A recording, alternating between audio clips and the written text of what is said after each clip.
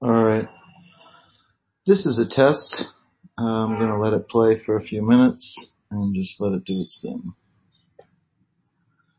E isso aqui é mais desonesto, porque isso aqui usa a sua vontade de ajudar, a sua boa vontade, o seu esforço para supostamente ajudar essas pessoas, quando não é ajudado. Assim, eu lembro que eu pensei assim, o capitalismo, ele é cruel, pelo menos ele é honesto. Você tem dinheiro, come, não tem dinheiro, morre de fome, acabou.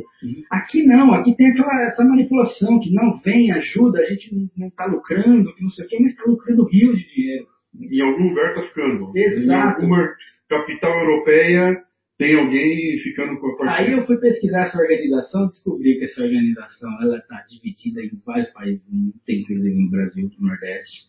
Cada lugar ela tem um nome diferente. Ela está há 30 anos aí nos países. Ela começou de uma ação até que interessante, de um grupo de estudantes que queria ver a pobreza no ônibus, mas depois se converteu numa puta empresa.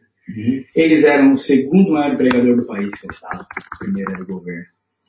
Então, eles que organizavam a maioria das escolas do país, que seriam dar cursos, mas o curso deles é para eles, para trabalhar na própria organização. Então, toda aquela coisa de comunidade, de perder o individualismo, eles estão ensinando isso em massa no país.